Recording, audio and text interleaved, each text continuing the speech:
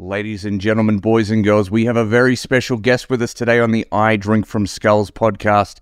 He's the madman from Minnesota, the wild stallion from Wisconsin. He's a family man. He's the founder of ReNew Roofing, Mr. James Emerson. Thanks, man. How's it going? Let's go. I drink from skulls, drink from the skulls of my enemies. So how are you, James? For the people watching and listening along, who is James Emerson? Well, I'm a 39-year-old father of four. I've got 4 dogs and basically a house in the woods and land, and I own a bunch of businesses. Yeah, right. Mainly a roofing company. Mainly roofing company. Yeah, it's the biggest business I got. Yeah, nice. What else do you do? That's interesting. Well, I love cars. People that know me know I love anything with horsepower. Grew up northern Wisconsin, born and raised. I moved out of state a couple times, but always kind of came back. Really just enjoy, kind of private lifestyle, living in a small town community, not a lot of stuff going on, but always opportunity to make money. And it's like I got into some trouble when I was younger, so that kind of set me up for almost failure. Yeah. Until I got my removed my head out of my rear, and then about 10 years ago I really started buckling down on business and building a future that I could be proud of. That's me in a nutshell. Yeah, right. And I think that'll resonate with a lot of people, myself included. I've been in trouble. I've been on the wrong side of the tracks. And how long ago was that? Was that 10, 15 years ago? Yeah, that was, 2004 was the first time. And I think 2008 yeah, right. was the last. Yep. So it was a short time in my life where, I was in and out of getting arrested and being a troublemaker. Yeah, for sure. And I guess with that, the territory that comes with that is it's pretty hard to get a job. It's pretty hard for people to trust in you. And I know from experience, I know a lot of people watching have had something similar happen. Well, not a lot of people, but a good percentage. But you didn't let that sort of hold you back. How did you sort of get through that struggle? I'd love to hear that. Well, I mean, definitely getting into the trades, it's kind of a statistic, I guess. Once you have a criminal record, I guess you look toward, being more labor oriented, doing construction. Sadly, it's a statistic that, a lot of construction workers have, some sort of criminal record. Yeah. But, I started working as framing houses. And then from there, I just kind of saw an opportunity where I could, start a roofing company, or actually it was exteriors. Yeah. We started doing anything on the exterior of the building, and just slowly progressed to doing mostly, roofing. Gotcha. But definitely owning your own business. You can own your own business with a criminal record. Yeah. Yeah. A lot of people do. Yeah. So don't have to apply for jobs anymore. I like that. And for reference, your hometown, there's not a big population there, is that right? Is it Spooner? Spooner, to have that right?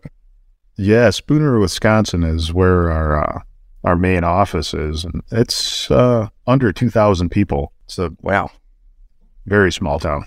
Yeah. So when you say you live out in the woods, you weren't messing around here. Right. Yeah. There's more trees in northern Wisconsin than there are people. So that's crazy. It's very quiet, and a lot of privacy.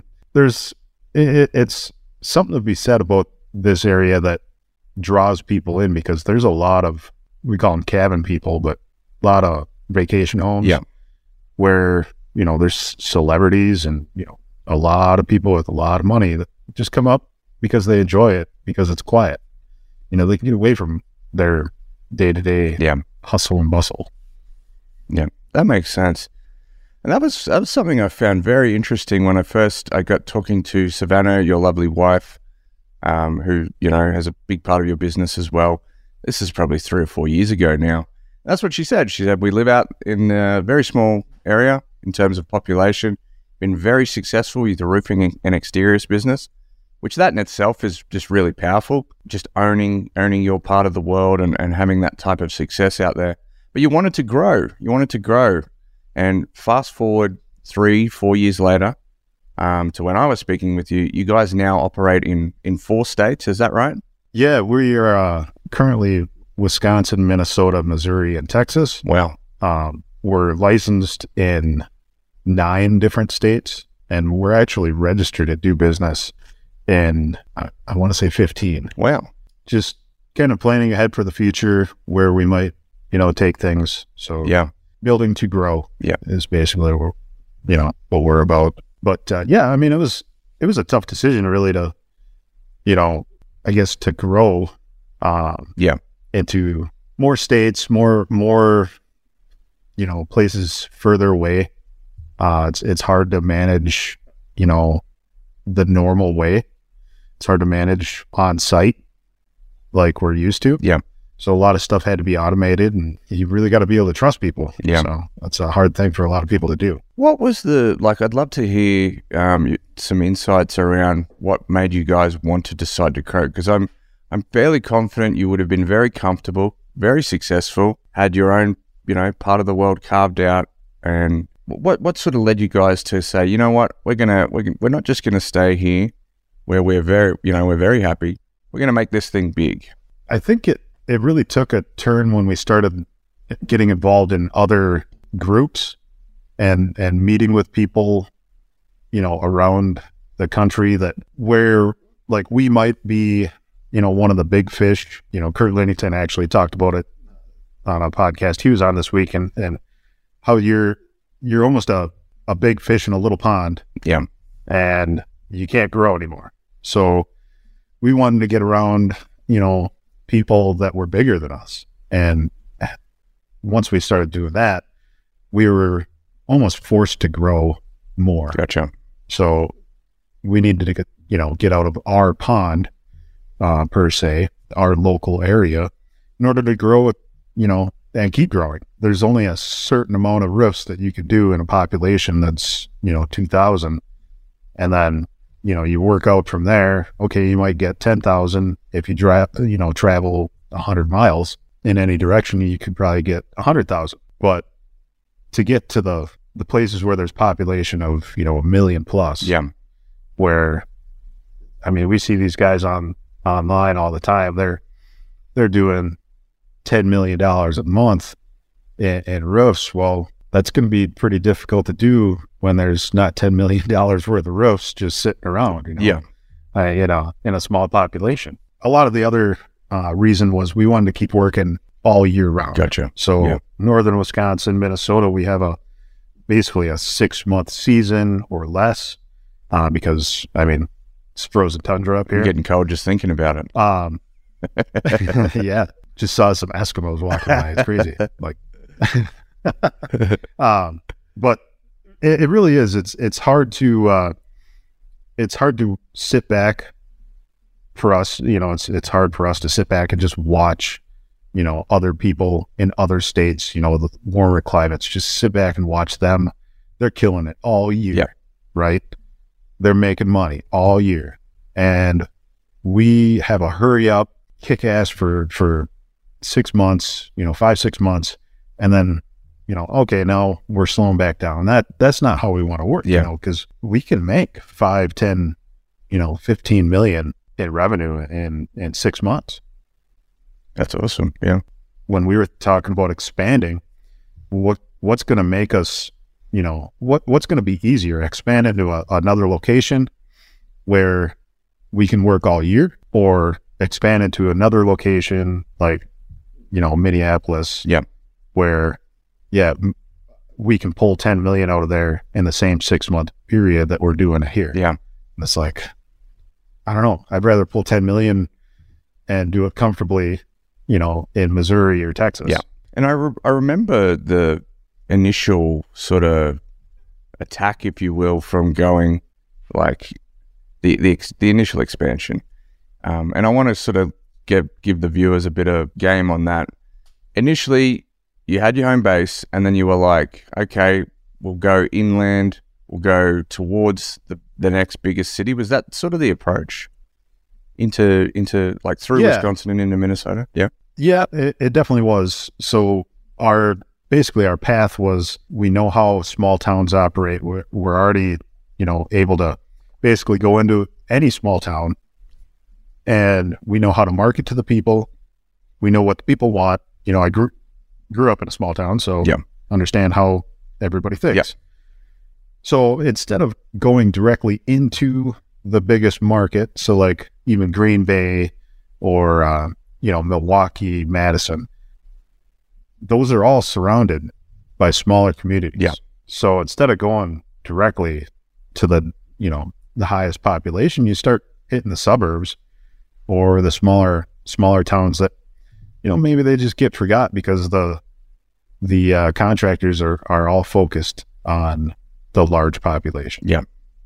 And it's easy to see too, especially when a storm rolls through. If a storm hits Minneapolis, St. Paul, nobody's thinking about, Stillwater. Yeah. And that's a big population too, a couple 100,000, I think.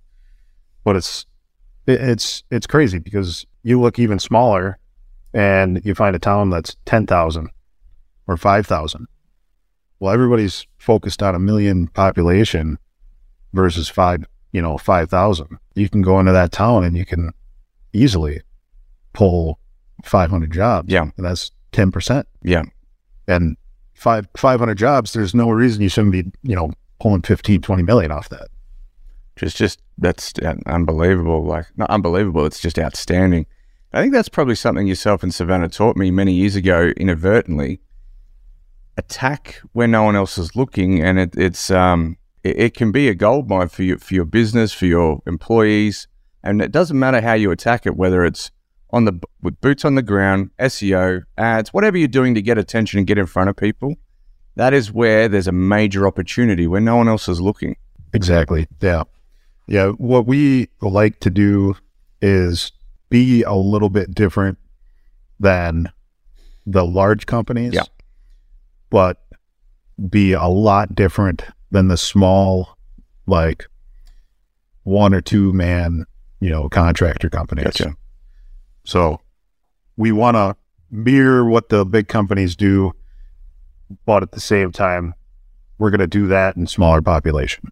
I like that. So what are those sorts of things that you like to do to differentiate? We do a lot of automations. So there's guys, you get in any small town contractors. I mean, there's people that are still handwriting proposals, carbon copy paper, like from Office Depot or something. Old school. Yeah, real old school.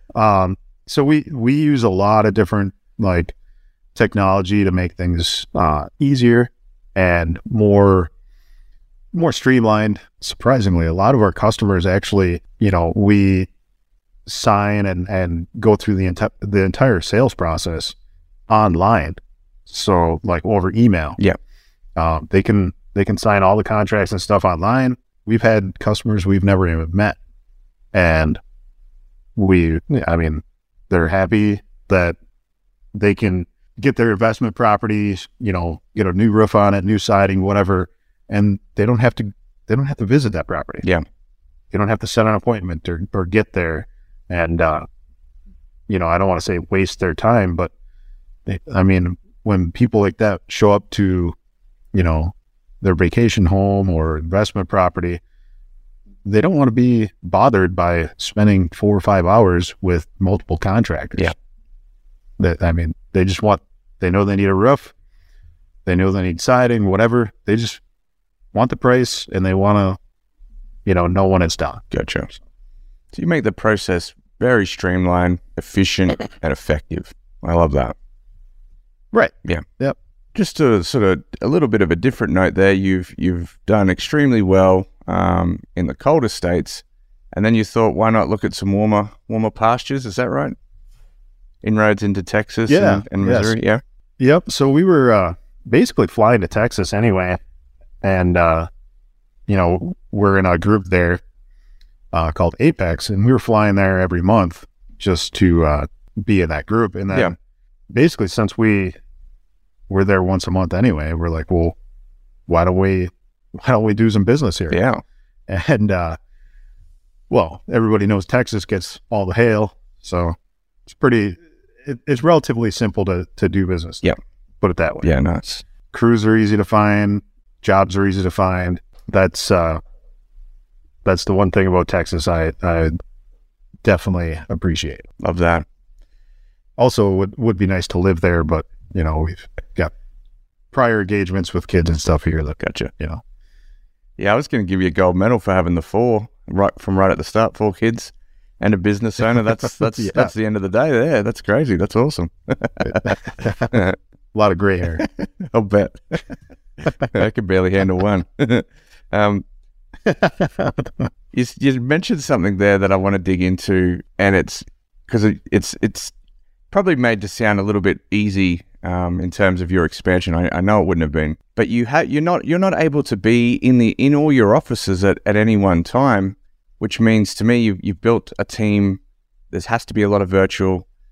You have to have invested in and put trust in quite a number of key personnel, which to me means that you've clearly built a culture that people buy into and believe in. So I want to dig into that a little bit and hear sort of your perspective on building a culture and managing teams across multiple states. We all know, like, sales is what we need to grow and produce jobs in that area. So sales reps, man, it's hard actually to find sales reps that can self-motivate and work remotely. And, they come and go. Yeah. Different areas, have different type of sales reps. So Texas is actually a hard state to find sales reps because there's so much, so many people that are wanting or willing to jump ship for an extra $1 or something, when you really got to break it down for people and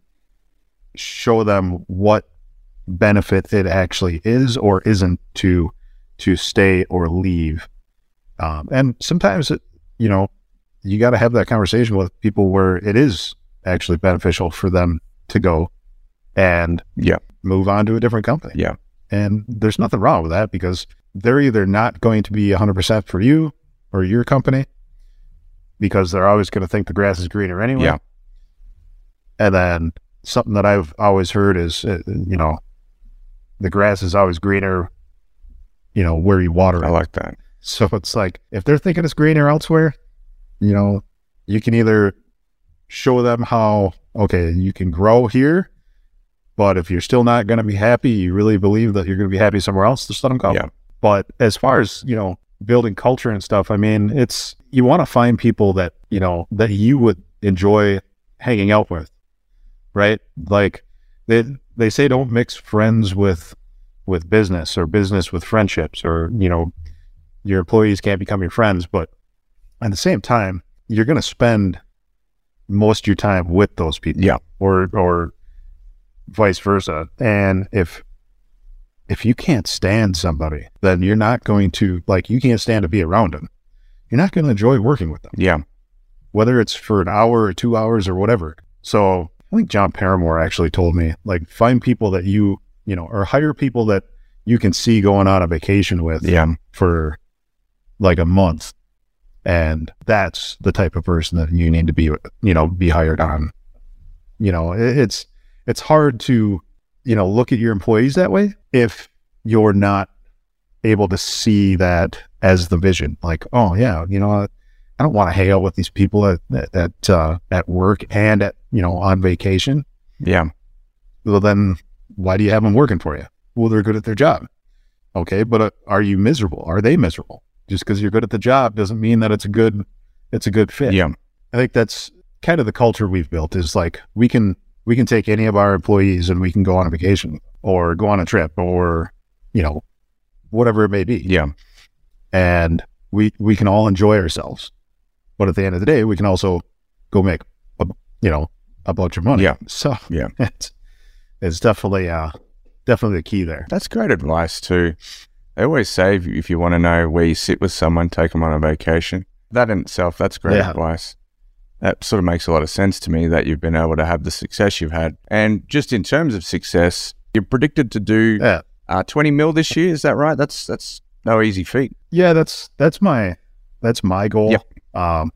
And gonna push everybody pretty hard, I think. But we are onboarding a lot of new people too. So obviously we were able to do very, very few people last year. We were able to, pull 10 million out of a small town. It's amazing. So 20 million, we're going to more than double the amount of reps we have. Yeah. So I don't see it being an issue. There's always going to be growing pains. Yeah. So you got to prepare for that. And as long as everybody works together, the end goal is going to be the same. So. Yeah, nice.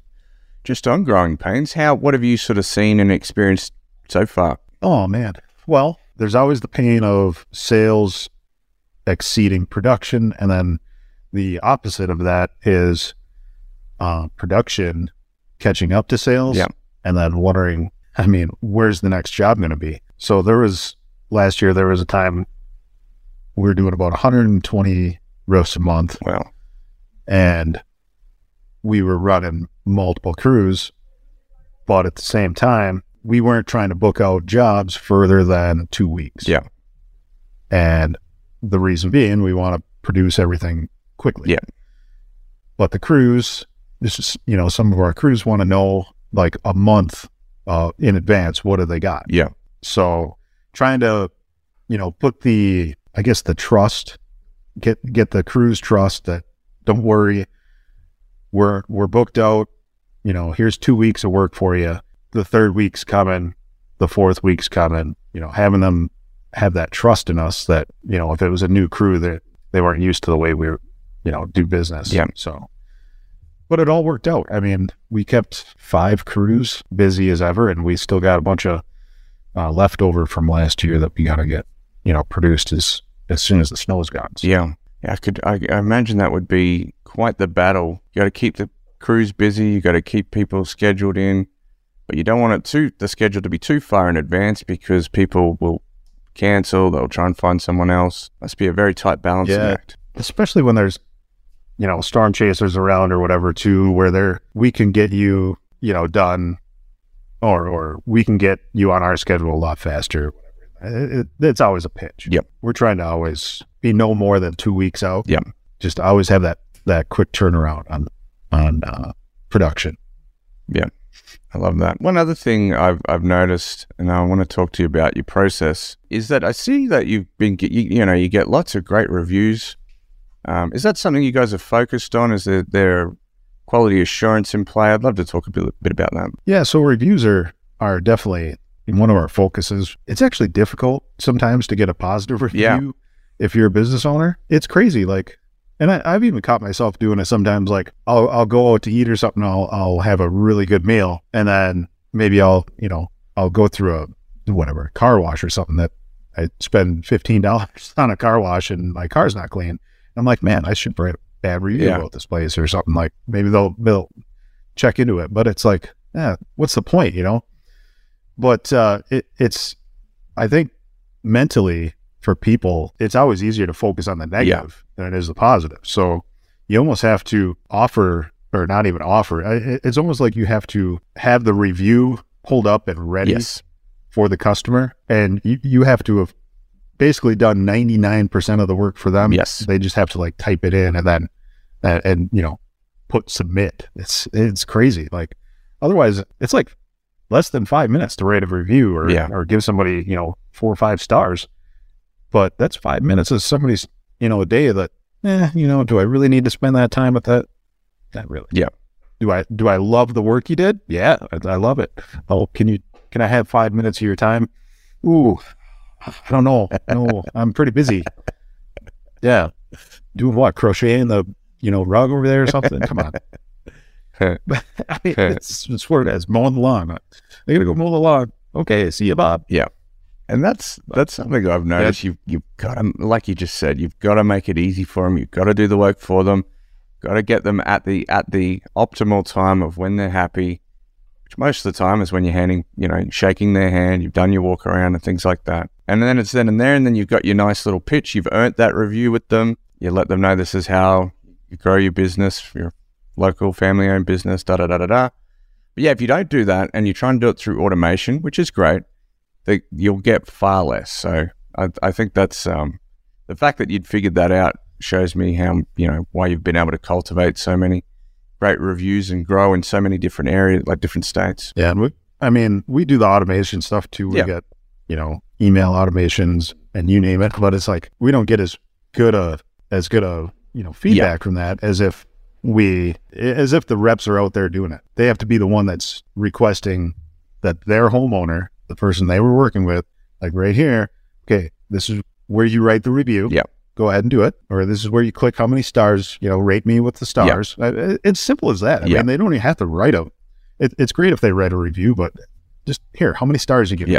4. Okay. Well, why 4? Why not 5? Well, I don't know. Here, I'll give you 5 then. Appreciate it. Okay, thanks. It's like half the people don't even understand what the stars mean or anything. Yeah. So they're like, oh, well, I don't want to give you too many, and I'm not going to give you 3. You were really good, but well, I don't know if you were 5 good. Okay, well, if it was a scale of 1 to 10, how many would you give me? I'll give you 9, 9.5. Okay, well, let's take 9.5, transfer that to 5. So you basically give me 4 3/4. So let's just round out, right? Give me a 5. Yeah, it's great. I mean, that's human nature. That's really what you got to do with people. Yeah. I get that. And are you also at the same time as the rep? Is it trained into them? Are they asking for referrals? Do you feel they've earned that at that stage? Is that how you guys approach it? This is like what I do and what I tell people, and I train my guys and gals what to do. Yeah. As far as referrals. So this is some behind the scenes, big stuff, like detail. Here we go. Yeah. So I ask for referrals before they even sign. So yeah, it's like subliminally making them do business with you. Nice. So picture this, I'm with a homeowner, going to present them the estimate, or I'm doing an inspection on their house or whatever. And before I even ask them to sign anything or do business with me, I ask them, like, hey, do you know anybody that could benefit from, the same service that I provided you today? Maybe it was just a free inspection or whatever for storm damage. And right away, what are they thinking? Subliminally, they're going to think that if I give you some names and referrals, I'm going to get a better deal, or I'm going to get something in return. Yeah. So they're going to start, 2, 3 names, oh, what's their number? What's their address? Oh, well, Susie Smith just lives right down the street. Oh, you want to walk there? So before you even get them to sign anything, they're already committing to their friends and the people they know that they're doing business with you. Yeah. Because they're referring you to their friends. They're not going to be the one that says, oh yeah, I've referred you to that guy, but I'm not doing business with him. Yeah. Oh, well, why not? Yeah. Well, this other guy was cheaper. Well, we did business with him. I love that. So that right away, you get the referrals up front, and then again, ask for more referrals when they sign, and then ask for more referrals when the job's completed, and then a month later, ask for some more referrals. Yeah. Because why not? Once you build that trust, and a lot of guys, do like a referral incentive program, and nothing wrong with that. Yeah. Send them a gift card or something for, go out to dinner or something, nice dinner. If they're working for you, do something nice for them. Yeah. I always ask for referrals up front. So a lot of people call me crazy, but I'm like, gets people thinking like, okay, well, if I give you something, you're going to give me something back. So I'm going to get either a discount or I'm going to get, I'm going to get that prize. It's actually the one of the core principles of influence is reciprocity. And that's happening automatically. It's human nature. I give you value, you're going to give me value. And that's what's happening, vice versa there. But you're getting a micro commitment and you're getting an investment into the process, which just immediately what hit me would be confidence. You're so confident in the result that you're going to provide that you're asking how you can grow your business by helping this person. And it seems to be working really well for you. So I love that you shared the deep dive there. That was awesome. The tips and tricks. The hacks. I love that. Yeah. Something that I noticed, I don't know if it was late last year or mid last year, but your markets were hit with plenty of different storms, major storms. But I remember you posting and talking about how, all your competitors were boots on the ground trying to slay everyone and their next door neighbor to get on a roof, whereas you had tons of business come into you. I kind of have an idea of how you did it, but I'd love you to share, because there was some big numbers done, something like $1 million in a weekend, which to me shows how many people you're able to help at scale. But I'd love to hear if you're keen to share how that happened. Yeah, we've built the reputation of being the local roofing company that can get things done. So we're not, like I said, we don't push things out further than 2 weeks. Yep. If we can avoid it. So when a storm hit, our phones rang off the hook. Yeah. I mean, we had, within the first week after the storm hit, I want to say we had over 450, 500 phone calls. Wow. Of leads. Yeah. Hot leads coming in. What do you do? So we started just getting reps and anybody that can go sign a piece of paper. That's it. But yeah, it's nice when, you see all the storm chasers coming in and they're knocking doors and they're trying to, sign up as many people as they can just by, boots on the ground, getting in front of people. Yeah. And we're like, we've got so many leads. I don't have time to knock doors. Like, we need more people so that we can run these leads. Yeah. And then if we even want to attempt knocking doors, we're going to need even more people to do that. Yeah. So at the end of like a 3-month period, we had 3,000 some leads. Wow. Just from calling in. Yeah. So, I mean, we didn't really knock a door except for, the neighbors after a lead or something. We go do an inspection. We'd walk over to the neighbor if we saw him outside or something. It was crazy. Yeah. I mean, it's really about building that reputation in the small town first. Yeah. So you'd invested in brand reputation, online stuff, probably. Well, not probably, you did. And you were ready for the storm whilst everyone was trying to hit it after. Something huge we've always tried to prepare for the storms before they hit. Yeah. Because otherwise you could have a storm hit, even a small town, 2,000 people. You're going to need marketing materials. You're going to need to, if you haven't been marketing to that area to begin with, you're going to have a lot more ad spend just to get in front of people fast. So it's more like the trickle effect, like the constant drippy faucet that everybody hears, but nobody wants to, fix it until they need it. Yeah. So we drip market, we'll put constantly run ads, constantly running, Facebook, Google, all that stuff. But we're not breaking the bank doing it. Yeah. But it keeps that, brand recognition at the top for when people do need you. Because the last time, nobody's going to look up roofing companies unless they need one. Yeah. They're just not. So even if you're spending thousands a week on ads, if nobody needs a roofing company, what good are your ads? Yeah.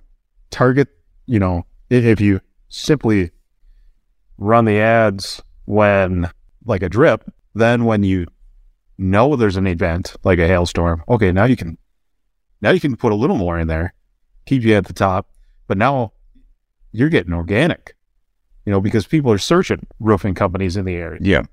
Well, they're going to search, roofing companies in that area, and guess who's not going to pop up? All the storm chasers. That's right. Yeah. But you are, because you've been constantly running. Yeah. Yeah. I mean, you've been posting there, you've been running ads. I mean, you name it, you're going to be the one that they call because you're the local one. Yeah.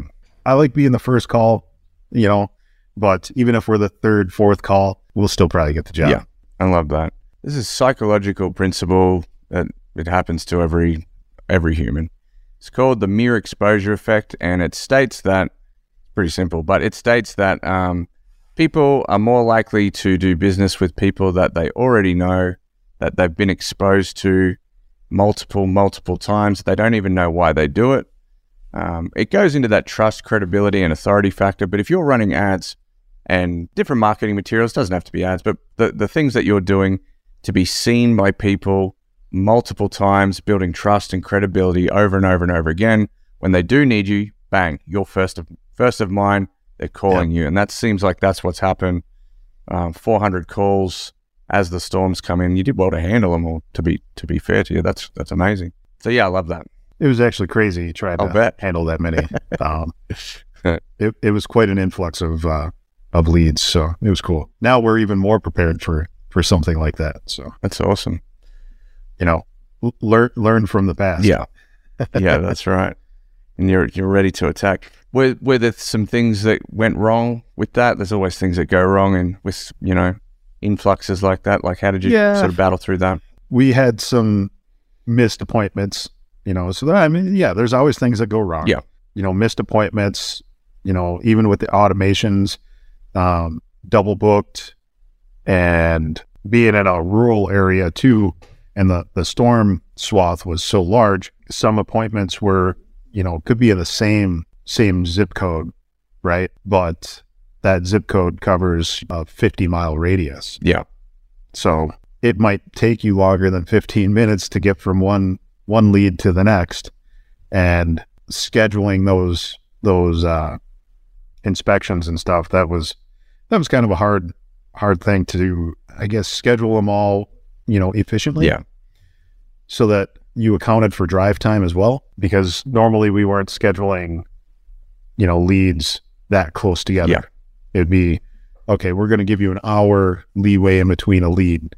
Well, when you got so many leads, you're like, okay, how many can we fit in the next 16 hours? So we'd smash them together. And if they were in the same zip code, they would get smashed together. Like, say if they were in Spooner, okay, well, this one's Spooner and that one's Spooner. Shouldn't take you more than 15 minutes to get there.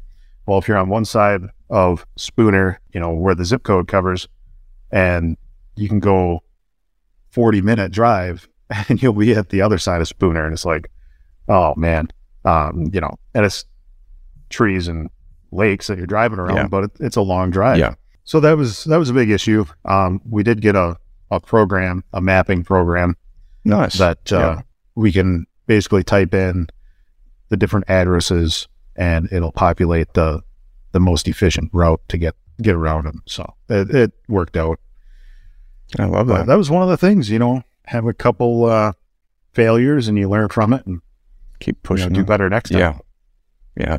Absolutely love that. There was some people that got angry about it. It's kind of like a percentages thing. There's always going to be a few things that go wrong, and on the scale, like, we never want anything to go wrong, but it's a fact of business and life, and seems like you've learned from that, which if all you did was focus on the couple of things that went wrong, it wouldn't be good. Yeah.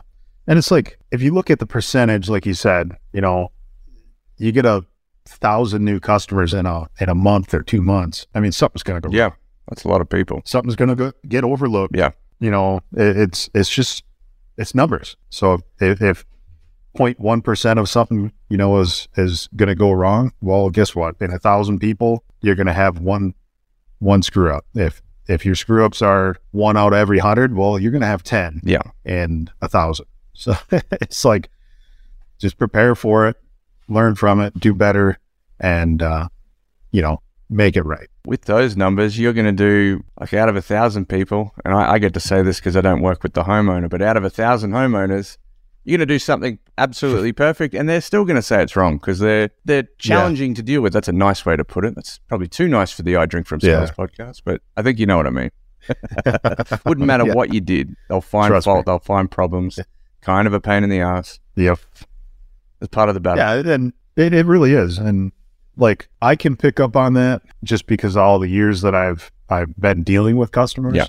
And it's like a learned experience thing. But I can see, like, you go out to dinner and maybe 4 or 5 tables across, you're sitting down for a steak dinner, and this person over here ordered a steak dinner, and they ate the entire thing, but they still complain about it. That's the same type of person that's did the job perfectly, did everything you said you were gonna do, went above and beyond, and they're still gonna complain about it. And it bothers you.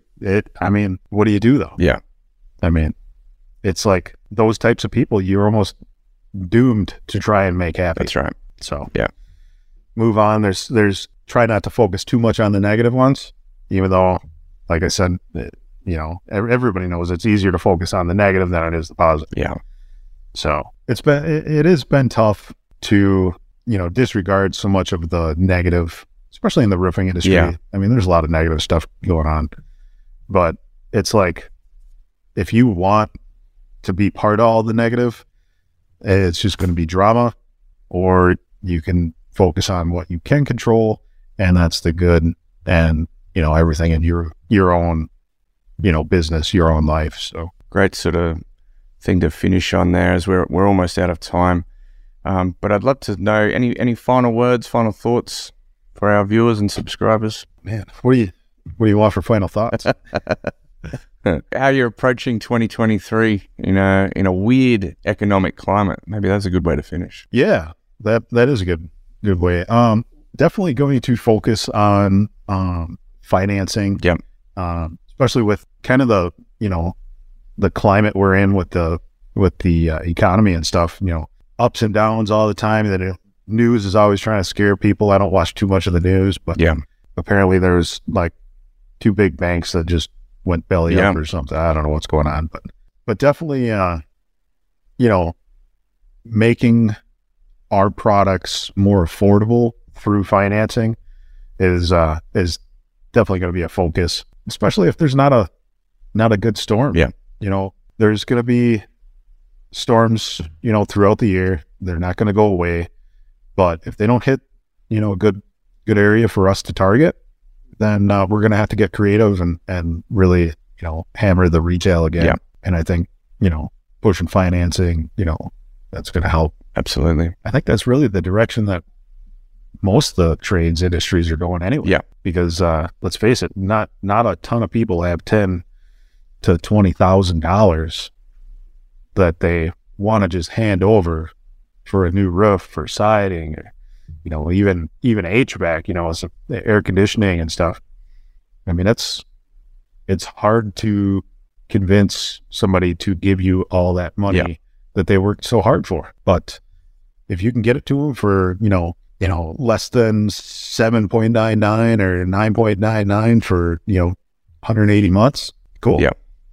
And it's, you know, going to cost them $120 a month or something. I mean, now it's affordable. That's right. They can see that it's only a cup of coffee a day or something that they're you know, got to save on it. So but that's our focus, I think. I love that. James, where can people find you, mate? If they want to connect with you, they want to learn more about roofing, or even looking for an opportunity, where would the best place be to find you? Facebook is usually the easiest, or they can look me up on our website, and you can contact us through our website, or Facebook and Instagram is probably the easiest. Great. And anyone's got any questions, they need some help with anything as far as roofing or business, you know, if I can help, I'll help you. I love that. So, always giving back. I just want to thank you for sharing some time with the I Drink From Skulls podcast. You've been amazing. And that's a wrap. That's it from us. Stay tuned for the next episode. Bye.